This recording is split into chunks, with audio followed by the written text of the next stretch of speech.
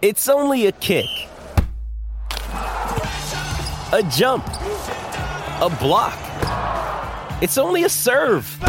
It's only a tackle, a run. It's only for the fans. After all, it's only pressure. You got this. Adidas.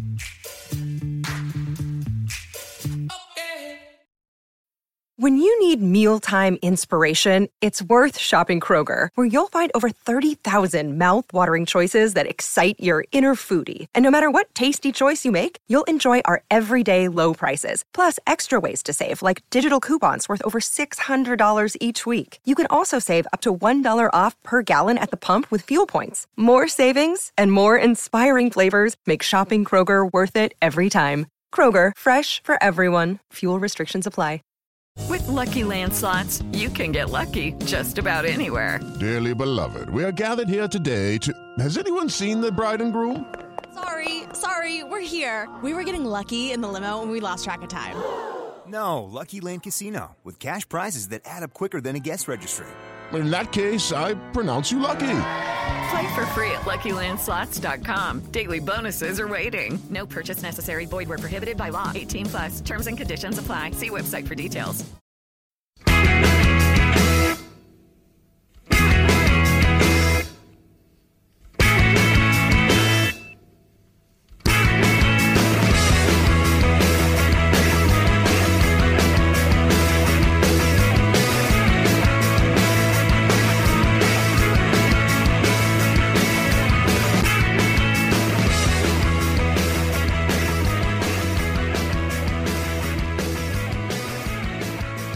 Hello and welcome to a new season of the Terrace Scottish Football Podcast. I am Craig Fowler, and on this show I am joined by Tony Anderson.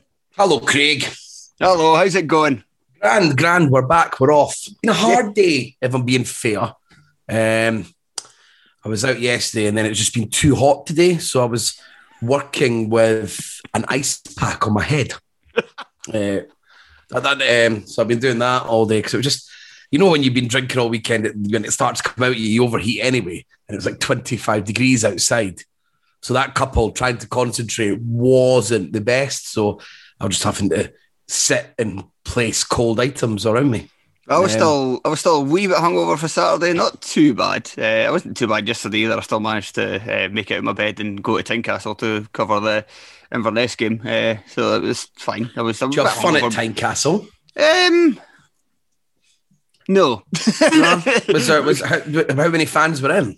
No, it was 3,000. The fans were all right. The team wasn't too bad. I mean, Hearts missed a lot of chances. They should have won by more. A lot of fans moaning that they didn't manage to get the 2-goal cushion they needed to get unseeded, and then obviously drew Celtic as a result of that. But they should have won by more. Like, Mark Richards made about 3 really good saves. Hearts hit the post twice in the space of like 3 seconds.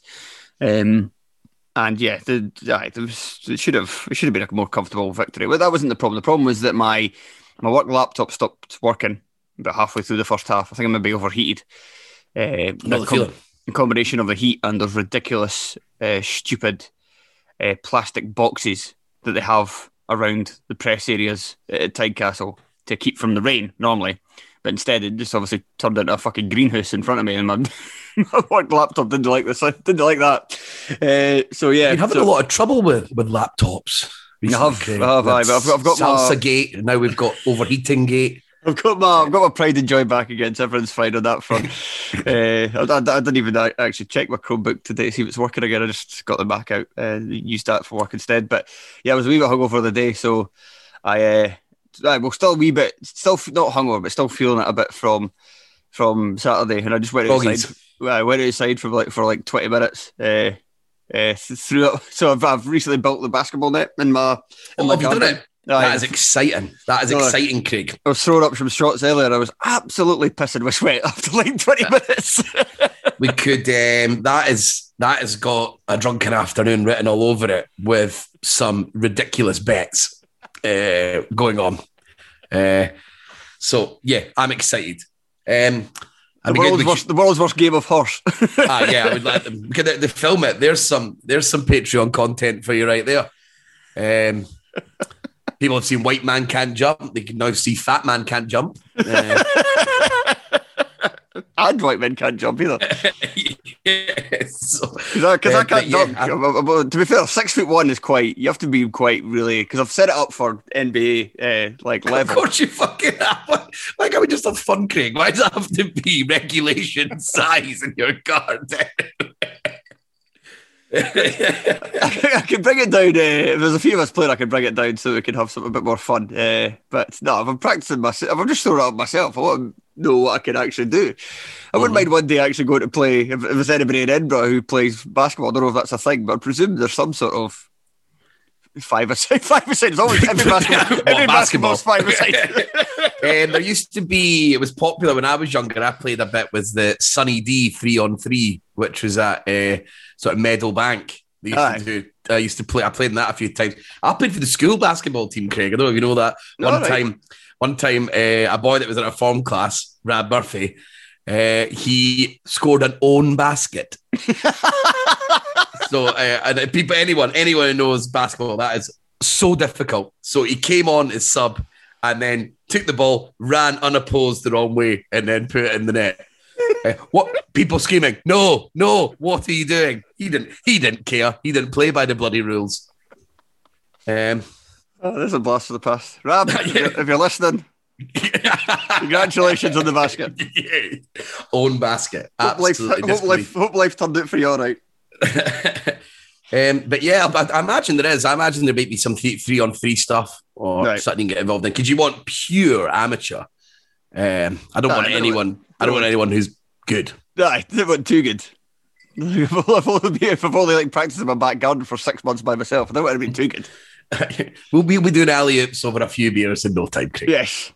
Right, let's get to Scottish football, shall we? Mm-hmm. Right, so we've got see, it's the two of us. Everybody was quite busy this week, partly to do with all the season previews we're doing, but a lot of people just seem to be busy on this Monday anyway. So we've just got a lot of questions. We'll try and get through them all. We'll just try and be quick on each one and see if we can get through all these in the next 45 minutes, hour at the most. So let's start. So I've kind of modelled these on the season previews that we're doing, and I'll try and stick one of them up as a kind of Patreon teaser on the main feed, on the free feed at some point this midweek to entice anybody who may want if they like what we listen to, then why not kind of join the Patreon army. But so I've gone with that kind of similar set of questions that we've got for each one of those, but then I've added in a few more at the end that were given to us by Duncan and Joel when we asked the chat if there was any other ones we could use. So let's begin with grade for the summer. How was the summer in terms of transfer activity, managers, ins and outs, any drama, anything in general? What grade would you give the summer, Tony? I gave it a B, Craig, because we didn't have much managerial merry-go-round, but we did have Ross County hire a racist man who says things like falsies. So that took care of about 3 normal managerial roles. And just the sort of landing on his feet of Malky Mackay strikes again, a man who always tells you that he got shafted. Sort of like Richard Keys style. Oh, like, I've got shafted. I should never have done it. But everything actually seems to be quite okay for you. I don't really know what the big problem is. So yeah, I thought that was good. Lee Griffiths, of course, he brought a bit of drama. Again, it's one of these you don't really know how to describe what he's done, but morally ambiguous, and it's probably the kindest thing I can say about what he was up to. Could you imagine Lee Griffiths on social media has quite a scattergun approach to try to meet women would be my guess. Absolute throwing as many darts at the board as possible and just seeing what comes back, man. I have to say, first time I've seen that emoji used in that way. First time I've really seen that emoji used, to be honest. Well, he's not one for waste. Yeah. He finds something for everything. And now he's back playing, and he's got a new contract. So the fact that it was a new contract, then that was within matter of, it felt like hours. It was probably a couple of days, but it was all the timing of everything was brilliant because there was enough people pissed off he was getting a new contract anyway. Then that happened. Everyone assumed he's going to get sacked. No, he's not. He's actually on the pitch, and now he's being booed roundly by his own support. Oh, that was great. I was there on Saturday in hospitality. I got a free hospitality ticket. Oh, yeah, I saw your picture with your dad, eh? So I was booing Lee Griffiths. Normally that would out you as a jambo, but I'm in the home end at Celtic Park and I'm booing Lee Griffiths, and people around me are joining in. I was like, what is this? So that's good. Postecoglou coming in. Yeah. Because that's left field, I thought that was fun. And I really enjoyed when you were on talking with those Aussie boys on the radio. I thoroughly enjoyed that. Those guys sounded great. I wish get them involved, get them to do a podcast with us about Postecoglou again, because they were the most sort of positive people I think I've ever heard in my entire life. The way they were describing you, they were bumming you up like nobody's business. No one talks about Craig like this in his friendship group anyway. Or in Scottish football media. Yeah. So everyone hates us. So it was. So that was good. That was good fun for that.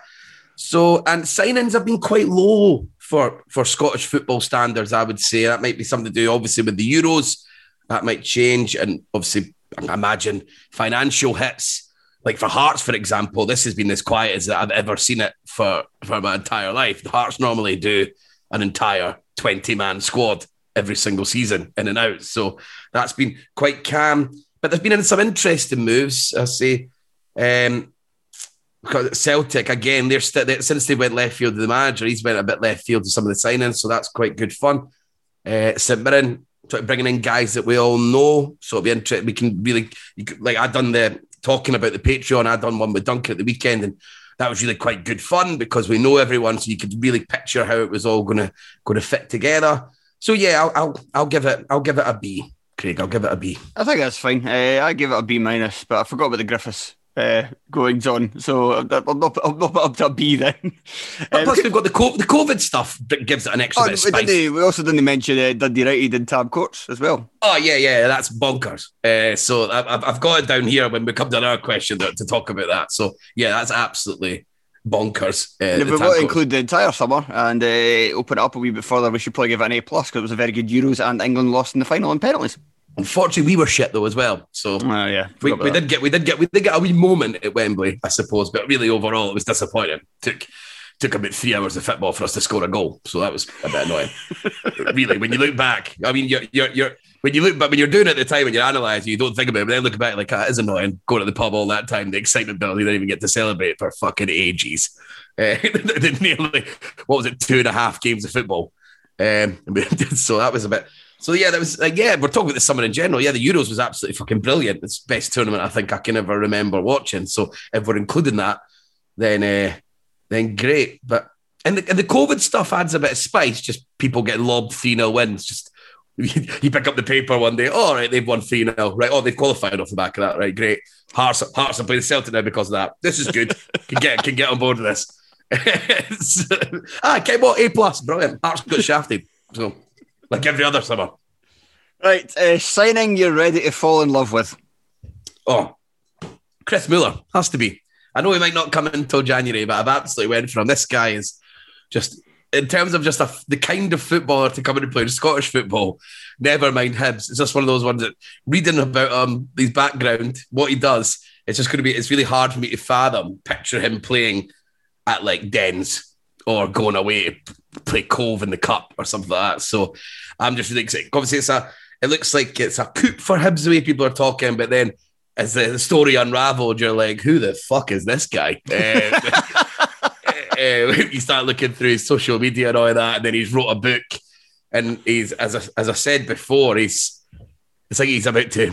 He sounds like a pyramid salesman. I feel like he's just about to break. He's going to be our very own protein shake seller in Scottish football. It's that book you've sent me that we're going to do a podcast on, man. You can just open a page and there's just a quote in every single page that's in black. Yesterday's gone and tomorrow's yet to come. All we have is today. Let us begin. Mother Teresa. Just every page. Just open up anything. Ordinary people have big TVs. Extraordinary people have big libraries. Robin Sharma. Just any page. Just literally random.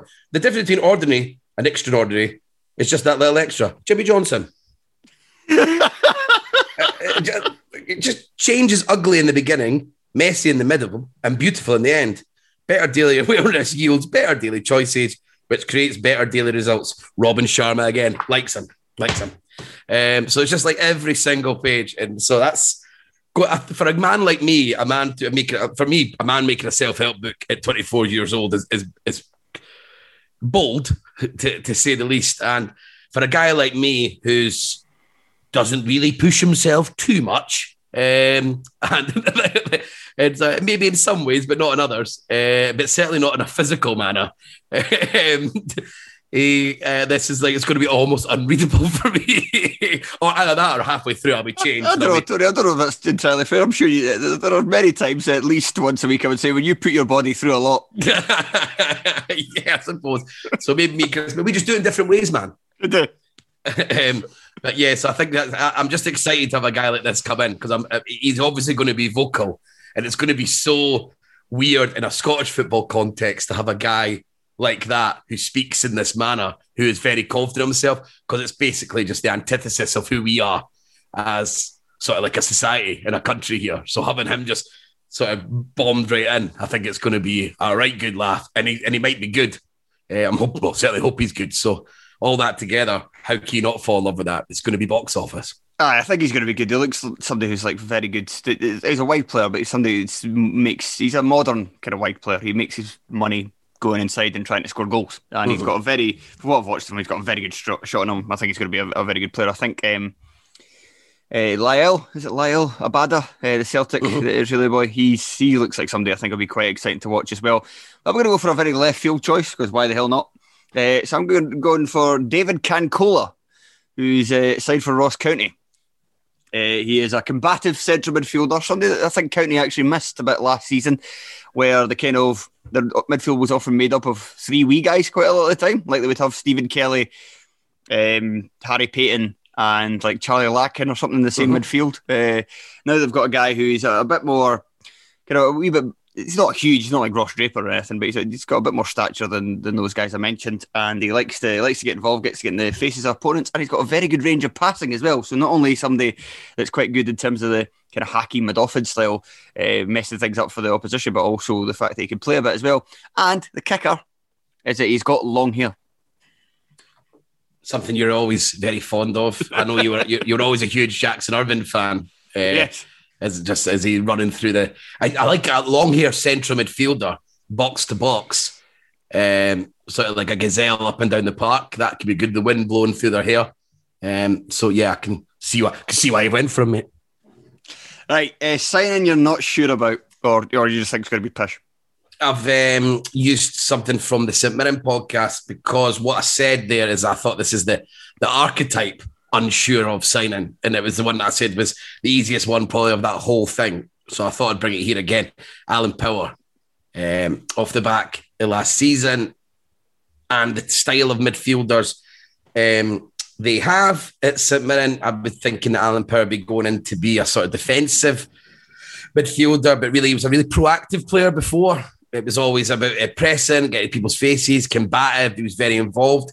And now with his legs seemingly going, although we said all this about Marvin Bartley, his last season at Livingston, his last season at Hibs, and he totally threw that back in everyone's face until he got put left wing in a cup final. And so he was back. So Alan Power, so I'm thinking they're going to want to make him sort of like a deep lying sort of guy, and then maybe try and play through him. I don't know if his passing's really good enough to be like that.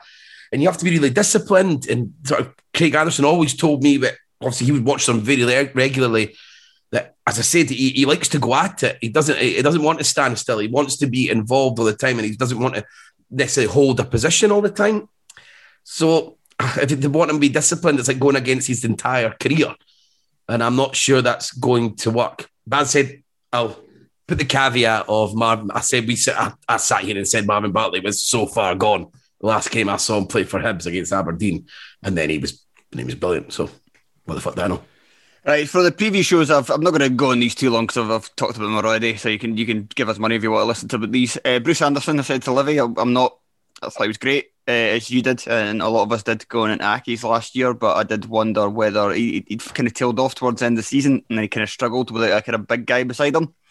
And if he's going to Livy, he's likely going to be the one guy up front. So is he going to be able to kind of do the similar job? I'm not too sure. And his goal scoring still could be a bit better. Ian Lawler at Dundee, because I've watched him and he looks terrible. He's a goalkeeper who looks completely terrified of crosses, which can't be a good thing. And also anybody that Motherwell have signed, really, because they've just looked absolutely guff during the Premier Sports Cup and pre-season. So that's you got to be a bit unsure about them. But I've gone for guys that I'm a little bit concerned about. I'm not going to say that I think they'll have bad careers in Scottish football or not, but it's just the kind of the kind of makeup of players they are and the clubs they're going to be playing for and whether it's a perfect fit. And so there's one for each of the Old Firm. So I've got Kyogo Furuhashi and Fashion Sakala. So that's the Celtic Japanese striker and the Rangers striker they got from Oostende in Belgium. Mm-hmm. It's just the fact that both of them are kind of smaller guys with pace who make a lot of their living running in behind. And when you play for Celtic or Rangers, there's not a lot of space to run in behind in Scottish football. In fact, a lot of the time, there is none. Another team will literally just camp in their own box for just about the entire game, and you need to kind of pick the lock more than run away from people. And so I wonder whether they will, and also as well, it's always a bit of a kind of gamble. Everything is a gamble, obviously, but you do players without any experience in British football, bringing them over, it's a bit more of a gamble, especially when you are Celtic or Rangers, and not many players get a kind of good bedding in period. It's kind of almost hard to think of somebody who comes in has been a bit rubbish to start with and eventually kind of comes good, because there's just so much pressure on them, and if they don't hit the ground running, then their confidence could dip. Having looked at both of them, I could still see it working. I think to be able to offset the fact that they're maybe not going to give as much space to run behind as they would normally like, you kind of have to look at their technical abilities. I think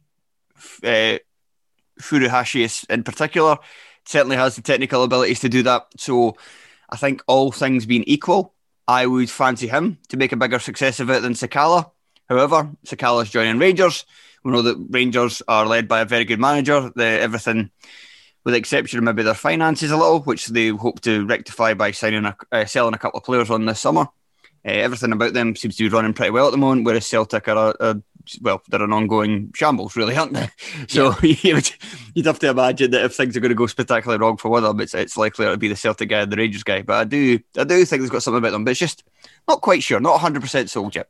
I think the Sakala one's quite interesting as well, because for all accounts, he plays better in the front two. So and now Rangers are really stocked on strikers since Morelos still hasn't left. And is that alluding to that they may be evolving into a team that plays with two strikers? He had Rufus Morelos on the pitch at fairly frequently last season. So it is really interesting to see who gets sick, because they are starting to look top heavy.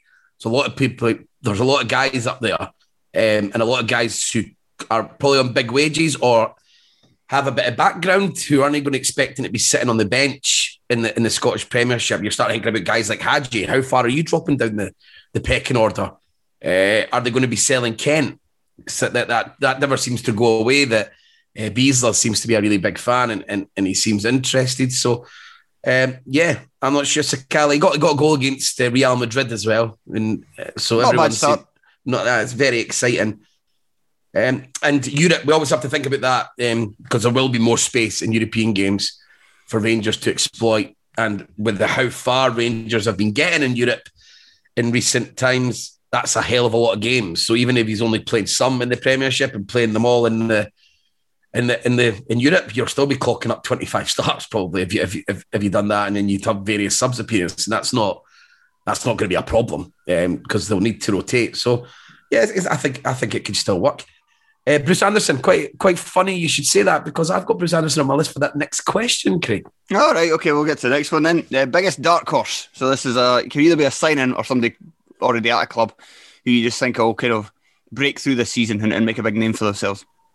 This one you might say isn't allowed, but I still thought there was room for it because there's so much doubt about him. And I've went for Ryan Porteous to go on and have the season that, because I've got a feeling he's staying now, just the way he talks and the way the club's talked, and this sort of bids seem to have sort of calmed down a bit. And I really do think another year at Hibs is what Ryan Porteous needs. And I think this is the season where he puts everything to bed, that there is absolutely no doubt that he's a top player. When I was there last week, he was so vocal, and that's obviously he's playing beside his captain and Paul Hanlon, and Ryan Porteous was screaming at players getting back. And I mean, everyone in the back four, he's screaming at Paul McGinn, Paul Hanlon, and Lewis Stevenson. So talking about that's like well over a combined age of 90, and he's 21. So that shows he feels he's one of the main men at the club, and he was really good. And I know that's playing against amateur teams, but he was. I don't know the stats, but I felt like he was on the ball all the time, carrying it out and playing passes and winning a lot. So I really think that, and I know you're fully on my side here, Craig, but I really think he's the one. He's really going to put it to bed. Those mistakes will become less and less. And I would like to believe that, Tony. Unfortunately, I was at Starks Park for Ivan Davidson's testimonial. Ryan Porteous was very fortunate not to give away 2 goals with daft mistakes. I was meant to be going to that as well, and I couldn't because I forgot I was meant to be. I was going away with Mandy's mum and dad, but because I was going to go with Sean, like you. All right, that's not what I wanted to hear, Craig.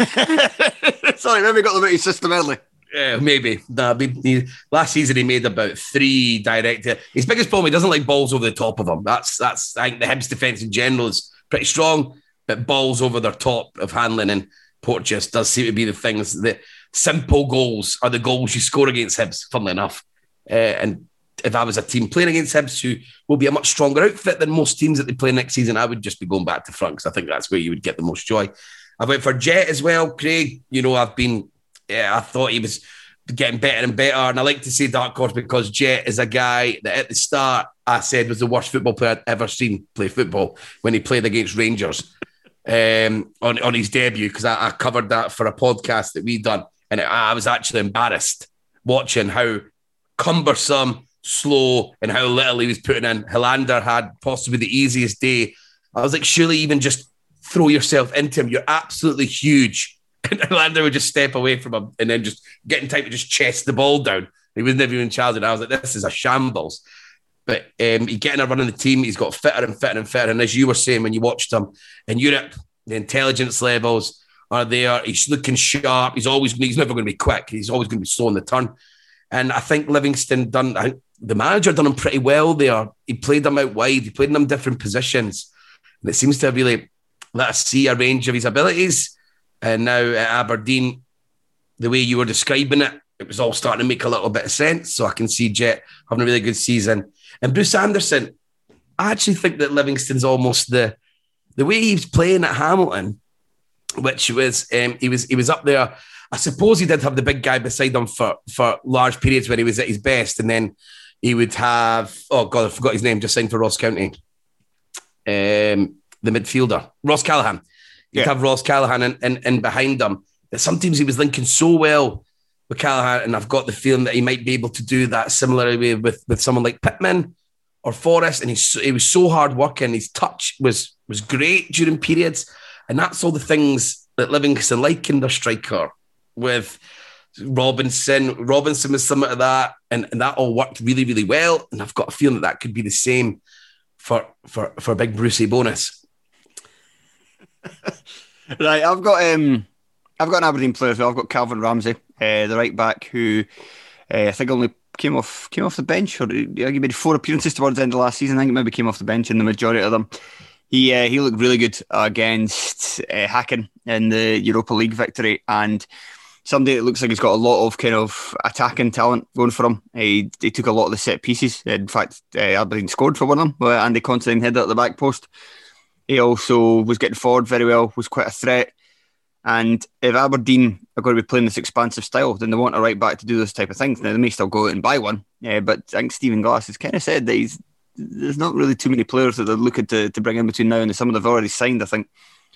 Is it 7 or is it even more than 7? I'll get you here. I'm on Nary's toe poker, of course. 3, 4, 5, 6, 7. 7 so far. So you think they've got to add a couple more. So if they don't add another right back, then you'd think he's going to be given a chance to make that jersey his own. He's probably going to get that chance before somebody else comes in anyway. And they'll be wanting pace out wide in an attacking sense, I think, before they'll be looking. And if they're only getting one more guy, that'll have to be that over. And Ramsey's a right back, Craig. A Scottish right back coming through. I mean, it's what we want. Finally, yeah, we've got Patterson in now. That's not really what I forward, but one step at a bloody time, Craig.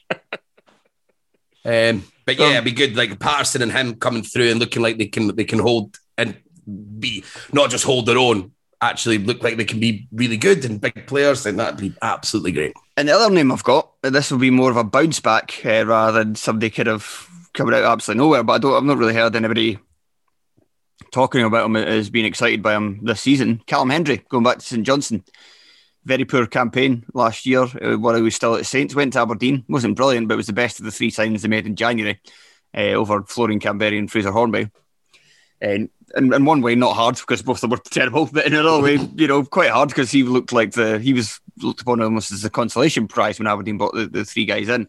So he done a decent enough job. I think he rebuilt a wee bit of his confidence. If he goes back to St Johnstone, if he can play like he was supposed to play at the start of last season, with St Johnstone's kind of improved side as well around him, then he could have. I mean, he looked poised to have a breakout year last year after he's very good at ending to the 2019-20 season, and it just didn't happen for him. So maybe just having gone away for a year, or gone away for half a season, managed to get a wee bit of that feeling again, scored a few goals, then he could come in and hit the ground running. There's no reason why, as an aerial threat, that he shouldn't do well at a team like St Johnstone. And that was the other thing that was frustrating, is because St Johnstone were playing to his strengths at the start of last season. They were putting in tons of crosses and he just wasn't doing it. So it was like, that's really must be really frustrating for Davidson, because he clearly set up to do that. And you've got guys like Witherspoon last season. You had Tanza and then Witherspoon in there. There's a decent amount of good deliveries that he should be able to take advantage of. And that's not changed. I mean, they're probably going to lose Rooney, but if they kept Rooney, imagine you've got like Booth and Witherspoon whipping in crosses, and you've got Big Hendry and Big Rooney coming in at the back stick. That could be an absolute handful for defences to deal with. And by the sounds of things, it looks like Greg Stewart's going to be joining St Johnstone now as well, which I think is interesting. I think he might work in that tight 3 and forward. Yeah, you would certainly like to see it. I'd like to see Greg Stewart back to doing Greg Stewart things other than sitting on his arse at Rangers or being terrible at Aberdeen. Yeah, because they don't really, whether everyone's quite inverted or they play with 2 forwards and 1 in behind and stuff like that. So he would be playing in that central role. Smart move for him. And St Johnstone are just very good at making players who are doing shit elsewhere good. So I think it'd be smart move from him. Right, who do you think will be the biggest miss for the league? Somebody who's left Scottish football, or left the top flight at least. Hakeem Odoffin was the one, and I was hoping that wouldn't be the case, and he'd be coming back to Hibs. But the more and more I'm reading, it sounds more and more like he's going to be going back down south. And he is English, and that's where he played, and there is more money down there. So I'm not going to get too worked up about it. And I don't see, if Hibs are the main team that's after him in the top flight, I don't see them pushing the boat out too much money-wise. I think they were willing to spend, but Hibs it's not like they're really lacking in central areas with numbers. They've still got Kyle McGuinness I'm assuming he's going to be getting at least a pretty decent run at it this season. That may have been a dark horse. He looked not bad when he came on. Again, it was only putting a bunch of bloody... Literally, there was an Andoran farmer playing. Literally, but he was taking loads of the set pieces, and that looked, and he created about 3 good chances of set pieces. And see, the confidence in him went up. It's a huge season for him, to be honest. If it doesn't happen here, I think he's really on a hide. Nothing. He's going to end up getting punted out on loan and just getting really good money for Hibs for 4 years. I've actually got Jackson Irvine as a big miss. Big Jacko. He's good for, because the thing is, he looked like he was going to do better. You would think he was going to go on and do better. So he wasn't brilliant last season. He'd done it in flashes. And he was still a really impactful player, even when not playing at his best. It's kind of funny because when you first signed him, you were kind of really concerned that he'd be unfit and rubbish to start with, and then he'd get good towards the start of the season and then leave. He actually kind of done the opposite. Yeah. He came in and was really good while he was like unfit. And then the more fit he got, the worse he seemed to get. So yeah, and he couldn't shoot to save himself. And that got really annoying after a while. But it's sad to see him go again because he's just a player we like. He's a podcast favourite. Yeah. I've also got Chris Ayer as well, because not to be too boring, but I always like watching Ayers kind of roaming out for defence with the ball. I always think that's quite exciting for a centre half to do. And also, unlike a lot of the other guys in the chat, I like the fact that he celebrated tackles. I'm a fan of it. I like seeing emotional players, full stop, in any way. Goalkeepers, when they go mental, when they save just a shot, and they celebrate like a goal. Yeah, I don't mind it. It just looks silly. It's all about context. That's the problem for Ayers, because he was doing quite shit and they didn't win, and he's celebrating tackles. You know, it's like when you put it in context, and I can see why people would criticise them and it like that. But marauding centre halves are really, really good fun. And finally, I wondered whether this was going to. I wondered whether you were going to make this joke first, but I'll make it. Shane Duffy. No, wow. To be fair, somebody like him is a miss to the league because we do very much enjoy when a player comes up from England and they have a big reputation, and all the English media start bumping their gums about how it's a fucking shite move for them because like they're not going to get tested as much, or they'll say they'll go up there and they'll stroll it for Duffy's sake, he'll stroll it, or if it's a striker, he'll score 50 goals or blah, blah, blah. You know what I mean? Rip it up. And it doesn't happen. And it's even better when they're rubbish. And we all get to unite. We get to unite together behind this. If there's nothing that brings Scottish football together more than that simple thing, really. And our only candidate so far, I think, is John Lundstrom at Rangers. So let's hope he's rubbish. Let's hope he's really bad. I mean, who's replaced in that Zungu, so I think he's going to be better than him. No, unless he likes playing Monopoly with the Bears. One of the weirdest things I've heard. That didn't happen for a start, but it was funny. It's a funny claim. Right. We're the team ready to break out with a better than expected season. I found this really hard. Yeah, this is hard. Because I think a lot of the teams that we think are going to be shite are going to be shite. Yeah. And there's a lot of them. I think only St Mirren could maybe do slightly better. Yeah, St Mirren's the only team I had written down. I think St Mirren, I think everything's breaking right for St Mirren, and that'll include holding on to McGrath for the entire season. Not missing Doyle Hayes as much. But you kind of look at their squad and you think, if a couple of teams struggle in the top six that are supposed to do well, top five isn't out of the realms of possibility for St Mirren this season.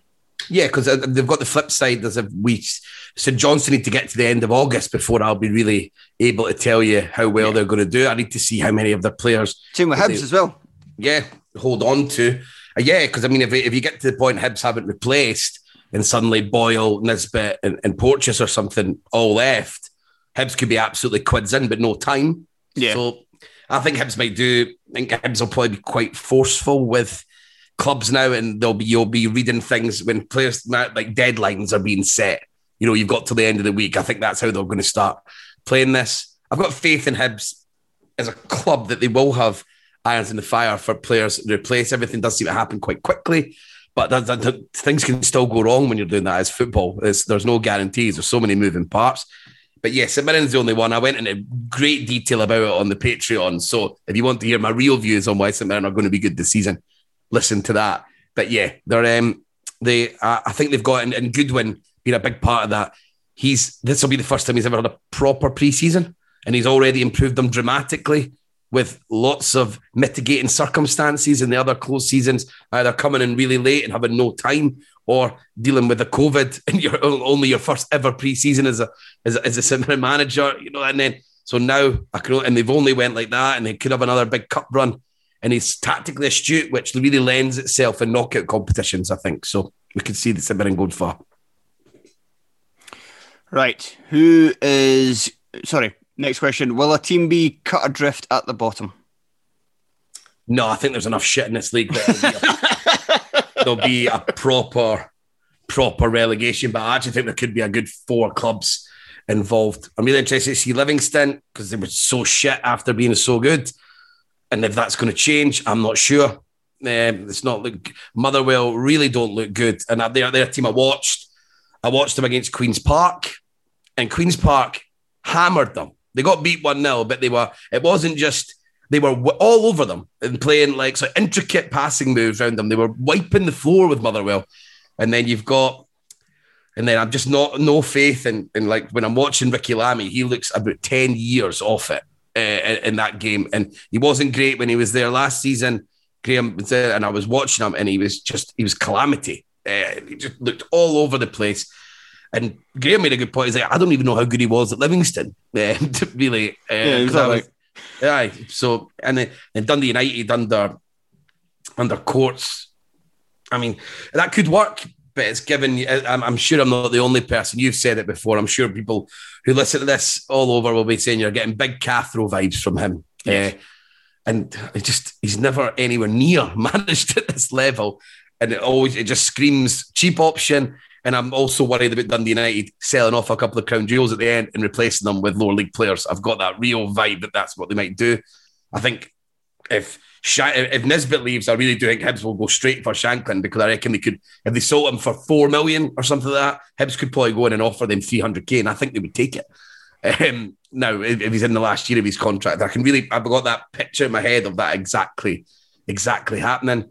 And if they were to lose, if Fuchs was to get injured or something like that, you'd start to really, really worry about Dundee United. They just don't have many good players. And now they've got a really sort of manager that's seems a bit nothing. I'm being a bit rude, but he doesn't, he's giving you the big PE teacher vibes when he's talking. He doesn't really seem to have any, no oomph when he talks. He doesn't come across as inspiring. And I think when you've got a team where you're going to need to really pull out with them, I worry that he's not going to be the man, because the manager last season, he had a bit of that. He had a bit of swagger and confidence. He really didn't seem to give a shit what people thought about him. He was happy to do what he thought to get there, and he's not going to get any time. So the minute it starts going wrong, the knives are going to be out. So I worry about both of them. Yeah, Ross County as well, you'd have to be worried about a bit as well. Not had much of a pre-season as well because of the other COVID problems. Mm-hmm. They've been looking at it here. I mean, there's not a lot of guys. There's not a lot of guys you're going to go, how the hell did they let him go? I mean, maybe Jason Naismith they would have really kind of looked to sign, but everybody else, kind of guys who are, last season. So it's not a big deal that they left, but they've just not replaced them enough, and the season's about to start. So you're talking about 9 or 10 first-team players for last year, regular in the matchday squad. They're all away, and they've only brought in 5 players so far.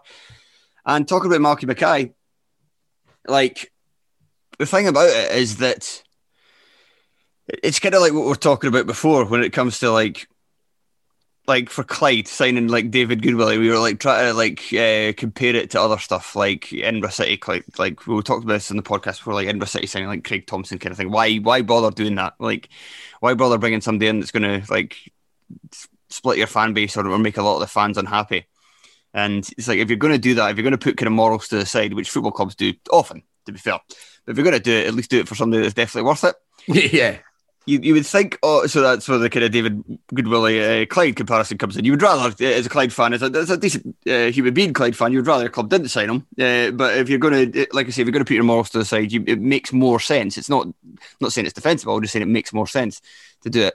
With County and Malky Mackay, on paper, you think, okay, well, maybe this does make sense because he's managed at a higher level, and blah, blah, blah, he might not be in the situation if he hadn't done what he did, etc., etc. However, people always forget that he had another job after he left Cardiff with Wigan, where he was rubbish and got sacked for being rubbish. He didn't get sacked for the tech stuff. He got sacked because he was shit. And that was in 2013. He's not had a managerial job in 8 years of any kind of note. He was manager of Scotland for 1 game. And otherwise, he's been doing he'd done that SFA job that was always ridiculous to start with. What, the fake job they just made up to give him money? Yeah. The job existed already. It was pointless giving it to him. It was so clear because it was like when the job was first created, as soon as the job was created, there was a recommendation that the man in charge of this job had to be in the job for 10 years. I think they've now had 4 different men in charge of this job. But it was so clear that Malky Mackay wasn't going to be the guy for those 10 years because it was so clear he was just doing it to keep his name out there while he got a managerial job. And, trying to retain his reputation. Yeah, and now he's got one. I mean, he'd already left anyway, but now he's got one with Ross County. And I just think, I mean, we all assumed that Owen Coyle was going to be good when he turned up at Ross County because he had managed at a higher level and done, fairly successfully and managed at a higher level even than Malky Mackay. I don't think Mackay ever managed an English top flight. Nah, Coyle did, and he done it right, I think. Well, he done it initially with Burnley, and he was terrible at County. So I'm not even sure Malky Mackay is going to be. There's no really concrete evidence that Malky Mackay is going to be a good manager for Ross County. So I can see it, and you could picture him walking if it starts going wrong. Aye, and they've annoyed their fan base as well. Throwing the toys at the pram, blaming everything else around them as he goes. And there are a few things as well, like kind of the fact that the fans really weren't listened to when he was first kind of. When it first kind of emerged, he was the kind of leading candidate. And also as well, the fans were lied to about the John Hughes situation. County said that Hughes basically said that Hughes had turned it down when that wasn't the case at all. Hughes wanted to stay, and it was them that decided to go in a different direction. And County kind of paint themselves as a community club. And it's just kind of, there's a lot of stink around there at the moment. And usually when that kind of stuff tends to happen, even though it shouldn't necessarily impact what happens on the pitch, those two things can be completely different. But you quite often see it where fans will say, after the season's done, after a team has been relegated, that the writing was on the wall before even a ball was kicked.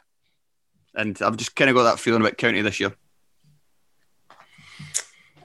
So if anybody's going to get cut adrift, in my opinion, it's going to be them.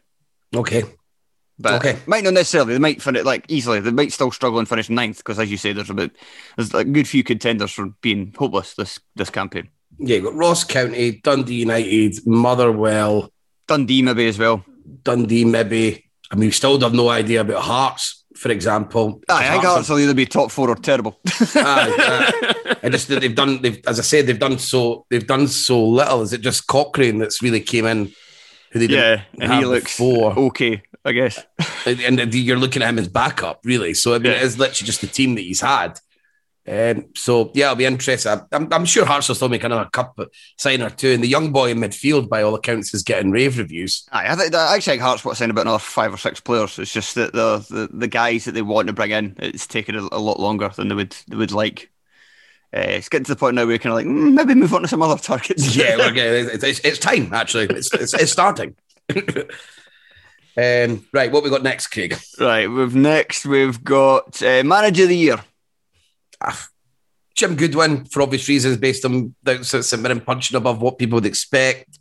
Steven Gerrard, he's quite popular as well as anything else. He's a really popular manager, and I think Rangers have enough of a head start on Celtic that they would be really strong favourites to win the league. And if they do that obviously puts you in good contention. And just with him being such a big name, I'm not saying he didn't deserve it, but with him being such a big name, he's always easily people football writers want to meet him, for example. So if you put it in like that's what I really do believe that does matter. Your profile does matter for those types of awards. And then outside of that, maybe. Then you're looking at if Ross was to manage to get over his the sort of these cup final and cup semi-finals and Hibs win a tournament, he would be in for a shout. And yeah, it's that's kind of hard thing, isn't it? It's like a lot of these guys, it's like if they win a tournament kind of thing. There's not really any kind of standouts as far as I can see from outside the. Well, that's kind of hard thing about picking it, is that somebody would have to do something that none of us expected.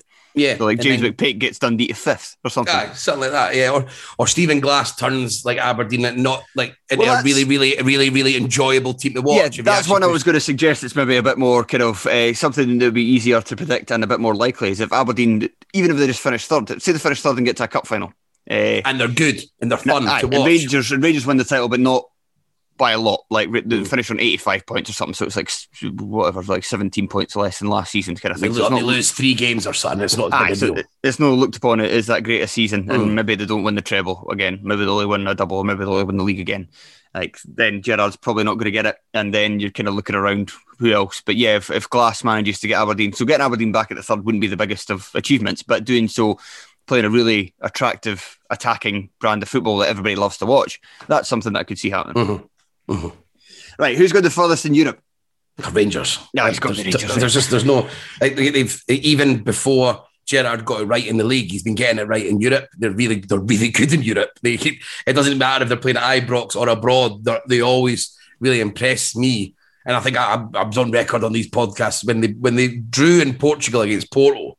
I was like gobsmacked at how good they were, like how much they looked so at home in that. They scored an absolutely brilliant goal from the left, and they only drew, and I know they've had better results in Europe than that, but that was when the style really struck me of how they played with the triangles to the midfield. It was like watching a proper European side, and that was them going to Portugal against one of the best teams in Portugal, and Porto, huge club, and that happens every single time.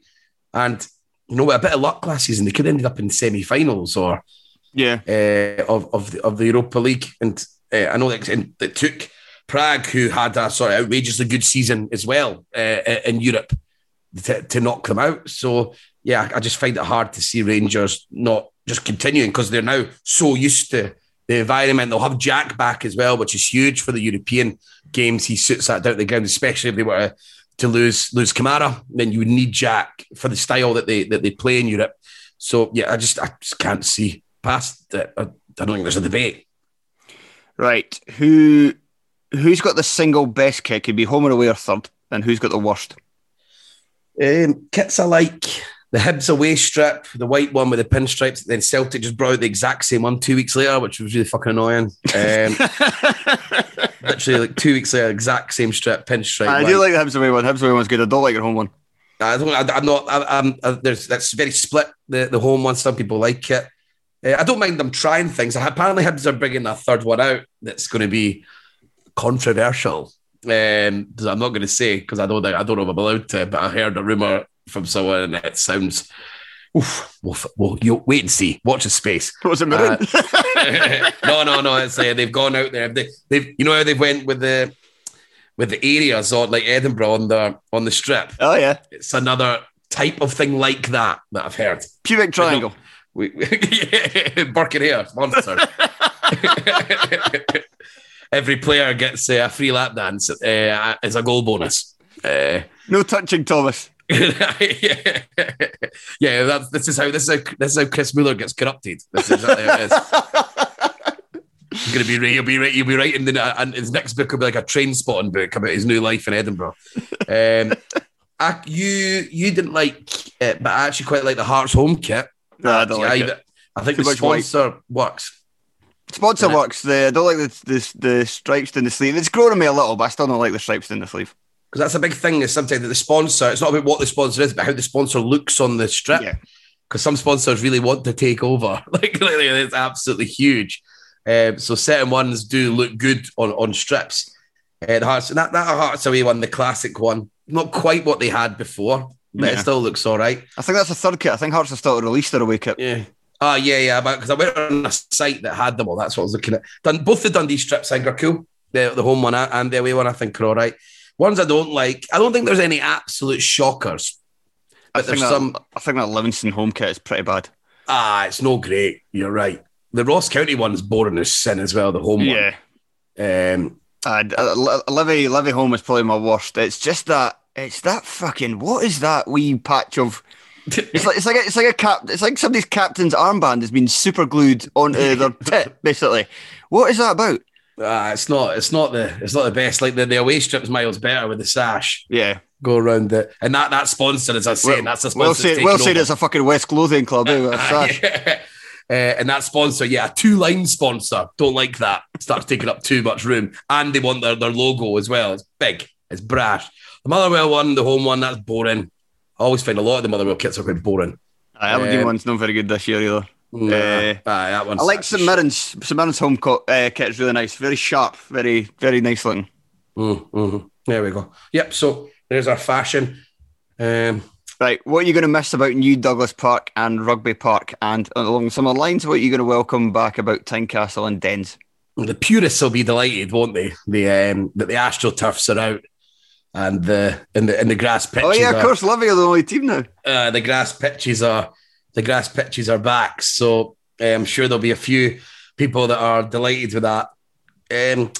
No, and plus we've not been able to go for a while, so it's hard. I'm trying to remember what it was like. New Douglas Park was just a really unique stadium. It was daft, but I quite liked it. I didn't mind going there as well, and there's a good location for the train, and there's a couple of decent boozers nearby as well. And if you're supermarket hungry, right there as well. If you're hungry, you go to the supermarket or get McDonald's. Yeah, so like it's decent, and as I say, that's unique with the bus. But what people dislike about it is like some sort of charm. It changed its name all the time, and they have weird sponsors all the time, all around it. Just it's a bizarre wee football club, really. If I'm being honest. Rugby Park's a good stadium, good away section. It's a decent, another decent location, only about a 10-15 minute walk for the train station, going through the centre of town in Killy, so there's loads of pubs and restaurants about.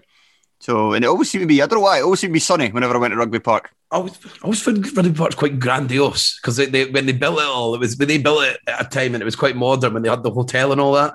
and you're walking up to it, and it's like sort of stadium for like looks relatively really quite big club. Maybe the stadium's too big for Kilmarnock. It definitely is. It's definitely too big for Killie. I don't want to offend anyone. I don't mind Kilmarnock. It's not a club that I dislike it, but I always just see. And it was one of the first ones that had the scoreboards in it. Because I remember going after, I think it was Alan McLaren had made his debut for Scotland, and he played in Kilmarnock, and they just had that going constantly on it. Well done in your first cap. And that was like the first time I noticed that there was a scoreboard. So it was like they were a bit. It was like they went modern at the time when they built the stadium. It seemed a real upgrade on other stadiums around. So yeah, besides tiny, brilliant news for derbies for us. Tynecastle's a good stadium, whether people like it or not. It's got its rickety shit, and it's still a weird stadium because it's like rickety and shit at bits, and then really, really fucking plush at others now. And it's got a lot of history, not just football-wise, but off the pitch-wise, and even the stand getting built has its own sort of cultural story behind it as well. And you've got your new restaurant in there, which my dad loves. He's a big Jambo. He went with my mum. He said it's actually pretty good. Get proper coffees and stuff. He doesn't drink, so he rates stuff like this. And obviously I've moved house, so I can walk to Tynecastle before a derby, so I can get friends over. I'm going to go ahead and say I'm not too fussed about Dens Park coming back to the top flight. It's to be fair, I've not really been in the away stand much. It's only really the media. It's terrible for the media. It's like one row that stretches along the back of the stand. It's hard to get fucking ports to plug in your laptop. It's hard to get space. It's a shite view. Tight stand. It's tight. It's a shite view because there's fucking pillars in the way. It's weird as well, that stand. It kind of folds in a bit. It's not like straight across, so you're even kind of further away from the park. It's a fucking... You either have to get a bus up there, which obviously you're always a bit kind of trepidatious to go on a bus in a city you don't know, because it's not quite as straightforward as getting... Yeah, you're real. Yeah, I know. It's not quite as straightforward as getting a train, is it? It's like, no, I've never thought about that. That's really true. I never want to get a bus. I never want to get a bus when I'm on holiday, ever. And it's a nightmare of a walk, because it's like all the way uphill, all the way. And so... You're either in summer and you're sweating like fuck because it's hot, or you're in winter and you're sweating like fuck because it's freezing, but you've got all these layers on and you need to take them off while you're walking up this massive hill. Just carry them. And then once you get to the top and you've mellowed out again, then quickly put them back on before you freeze. So yeah, Dens Park can piss off. But Dundee's good for an away day. Yes. And now there's 4. So I do like Dundee. I think it's a bit of a hard time, the city. I think it's good and it looks cool. I've been wanting to go, but obviously lockdown, because it's had loads of improvements and they've done the waterfront and that, and it's meant to be really nice. It's quite fun. So quite fancied it. We stopped in the pub there that time when we got chucked off the train, when it was like when we went to the football a couple of years back now. And that was good fun. So yeah, I mean, and Tynecastle, like I said, I can get the boys round now for a big high-B breakfast and then walk around to YouTube videos of Hearts games and Derek Riordan scoring goals mainly, and then walk around and listen to a Hibs playlist on Spotify that's been made, and then walk around to the game. So that's all good fun for me. It's Teenage Kicks on the playlist. It sure is. That was under Tony Mowbray. That one. I can't believe you remember that. You played it on every fucking game. Yeah, it was every. I suppose that. Yeah. So yeah, there's pros and cons, but the good away days that have been brought up to the. I'm sure other fans will be happy Tynecastle's back. I assume that people like coming to Edinburgh for an away day. It's close to Haymarket Station, and then obviously you can actually going into town isn't off limits if you're an away fan. If you come to Easter Road or Tynecastle, and that sort of day out in Edinburgh, I assume people can enjoy. Right, let's fire through these last 3 questions because we're running a wee bit over here. Right, who will be the first team to beat Rangers? Oh, I found this difficult. It's just an absolute punt. You've not seen anyone play. But again, just because I was talking about, they're playing St Mirren away, 23rd of October. I've got exact same. Yeah. It comes after either a Champions League or Europa League game, 10th game of the season. Kind of settled in by then, maybe take their eye off the ball a wee bit. It'll be the 3rd game of the group stages as well, so it's usually a toughie. So yeah, I think that'll be it. Or the Dundee game, the Dundee away. A raucous atmosphere and Charlie Adam scoring a worldie of a free kick, or Jason Cummings coming off the bench and nodding a wee goal in. Or both, please. Enough narrative around that Dundee one that I could see something happening there. Right, which club will have the biggest meltdown? Oh, it's really hard not to say Celtic or Hearts. All I've got written down is Celtic, obviously. Yeah. And like Hearts just because they're a melted down team. In Aberdeen. Celtic will get shafted in their own firm game by a referee giving an outrageous decision towards Rangers, and there'll be statements flying around left, right and centre. Yeah, here we go. The statement league will be back. I think it's hard for you not to say Celtic. Postecoglou's, he's taken what is a huge chance for him, but under really trying circumstances and with having no background and no credit in the bank. And the fact that Lawwell, for some reason, still seems to be just around, despite not being there. That's got all these things that it's all bubbling under at Celtic. And if they lose, and if they were to lose Edouard and maybe Christie next month, and they don't have it set up to replace them quickly, and the fans were raging enough last season when they weren't even in the fucking stadium to protest. So now that they'll be back in the stadium, there's a lot bubbling under there. And they're not happy anyway. So, yeah, it's hard to not think that they will. And Ross County could have a meltdown. Exactly what you were talking about, the whole Malky Mackay thing. That's got melted right over. Tam Courts at Dundee United, that has melted down on it. The fact that I get the feeling they won't sack him and he'll be around even if they're absolutely shit, and that'll cause rage. Right, and finally, what's your personal ambition for this season? To get to as many bloody games as possible, Craig. Mine is away days, as many as financially and fiscally possible. I've just got 6 tickets to Motherwell, the exciting day. Do you know why? Do you know how much I'm fucking up for away days again? Is that I was seriously considering messaging you earlier and saying, can you get me a ticket for that Hibs game? Because there's like 2,000. We got 6 tickets. I was gutted to find out that the ScotRail are on strike, the staff. But as always, solidarity. I'm going to put my neck on the line and really assume ScotRail's not good to work for. And so I can see where they're coming from. So I don't want to get pissed off with the guys, even though it's frustrating because that was a big away day. You're going, it looks like we're going to have to drive. A couple of the boys are saying they'll drive, but I like getting the train. I like the away day train and stuff like that. But yeah, I'm going to try and get to as many. You saw me post, I was talking about getting an away season ticket. And next season, I've been speaking to a few people saying that we are going to do it. And then I was like, because we did pay it. I know it's expensive. You do the 2 of them, it'll probably be about 800 quid. But you pay them monthly. If you're going anyway, you'll make that money back. And then by the time, if you paid like 100 odd quid a month, by the time you get to like October, November, it'll be paid off. And then suddenly you're just, it's not, but you'll feel like you're going to the football for free. For fun. So I was really thinking, I really want to immerse myself in it again. Like the amount of games that you bump, you can't be arsed, Craig, or you go to the pub instead. I want to stop that because I realise it could all be taken away from me at any time. It could, because we don't know. We don't know what's going to happen. Everybody's a bit kind of worried about the vaccine figures not getting hit, and obviously there's talk as well that there might need a lockdown this winter just to save everybody for the flu, because the flu's going to come back with a vengeance because nobody's been getting the flu because everybody's been wearing face masks and washing their hands constantly, and the flu's basically.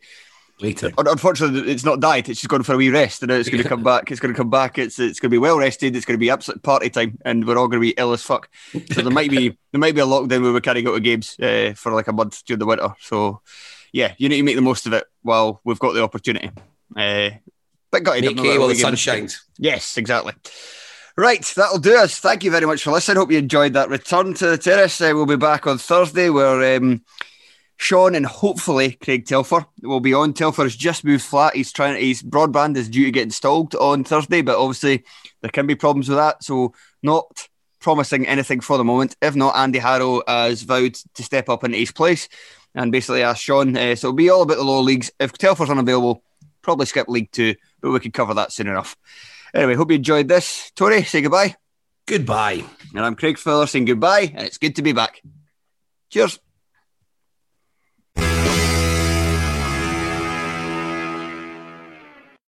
Sports Social Podcast Network. It is Ryan here, and I have a question for you. What do you do when you win? Like, are you a fist pumper, a woo-hooer, a hand clapper, a high fiver? I kind of like the high five, but if you want to hone in on those winning moves, check out Chumba Casino. At ChumbaCasino.com, choose from hundreds of social casino style games for your chance to redeem serious cash prizes. There are new game releases weekly, plus free daily bonuses. So don't wait. Start having the most fun ever at ChumbaCasino.com. No purchase necessary. VGW Group. Void where prohibited by law. See terms and conditions. 18+.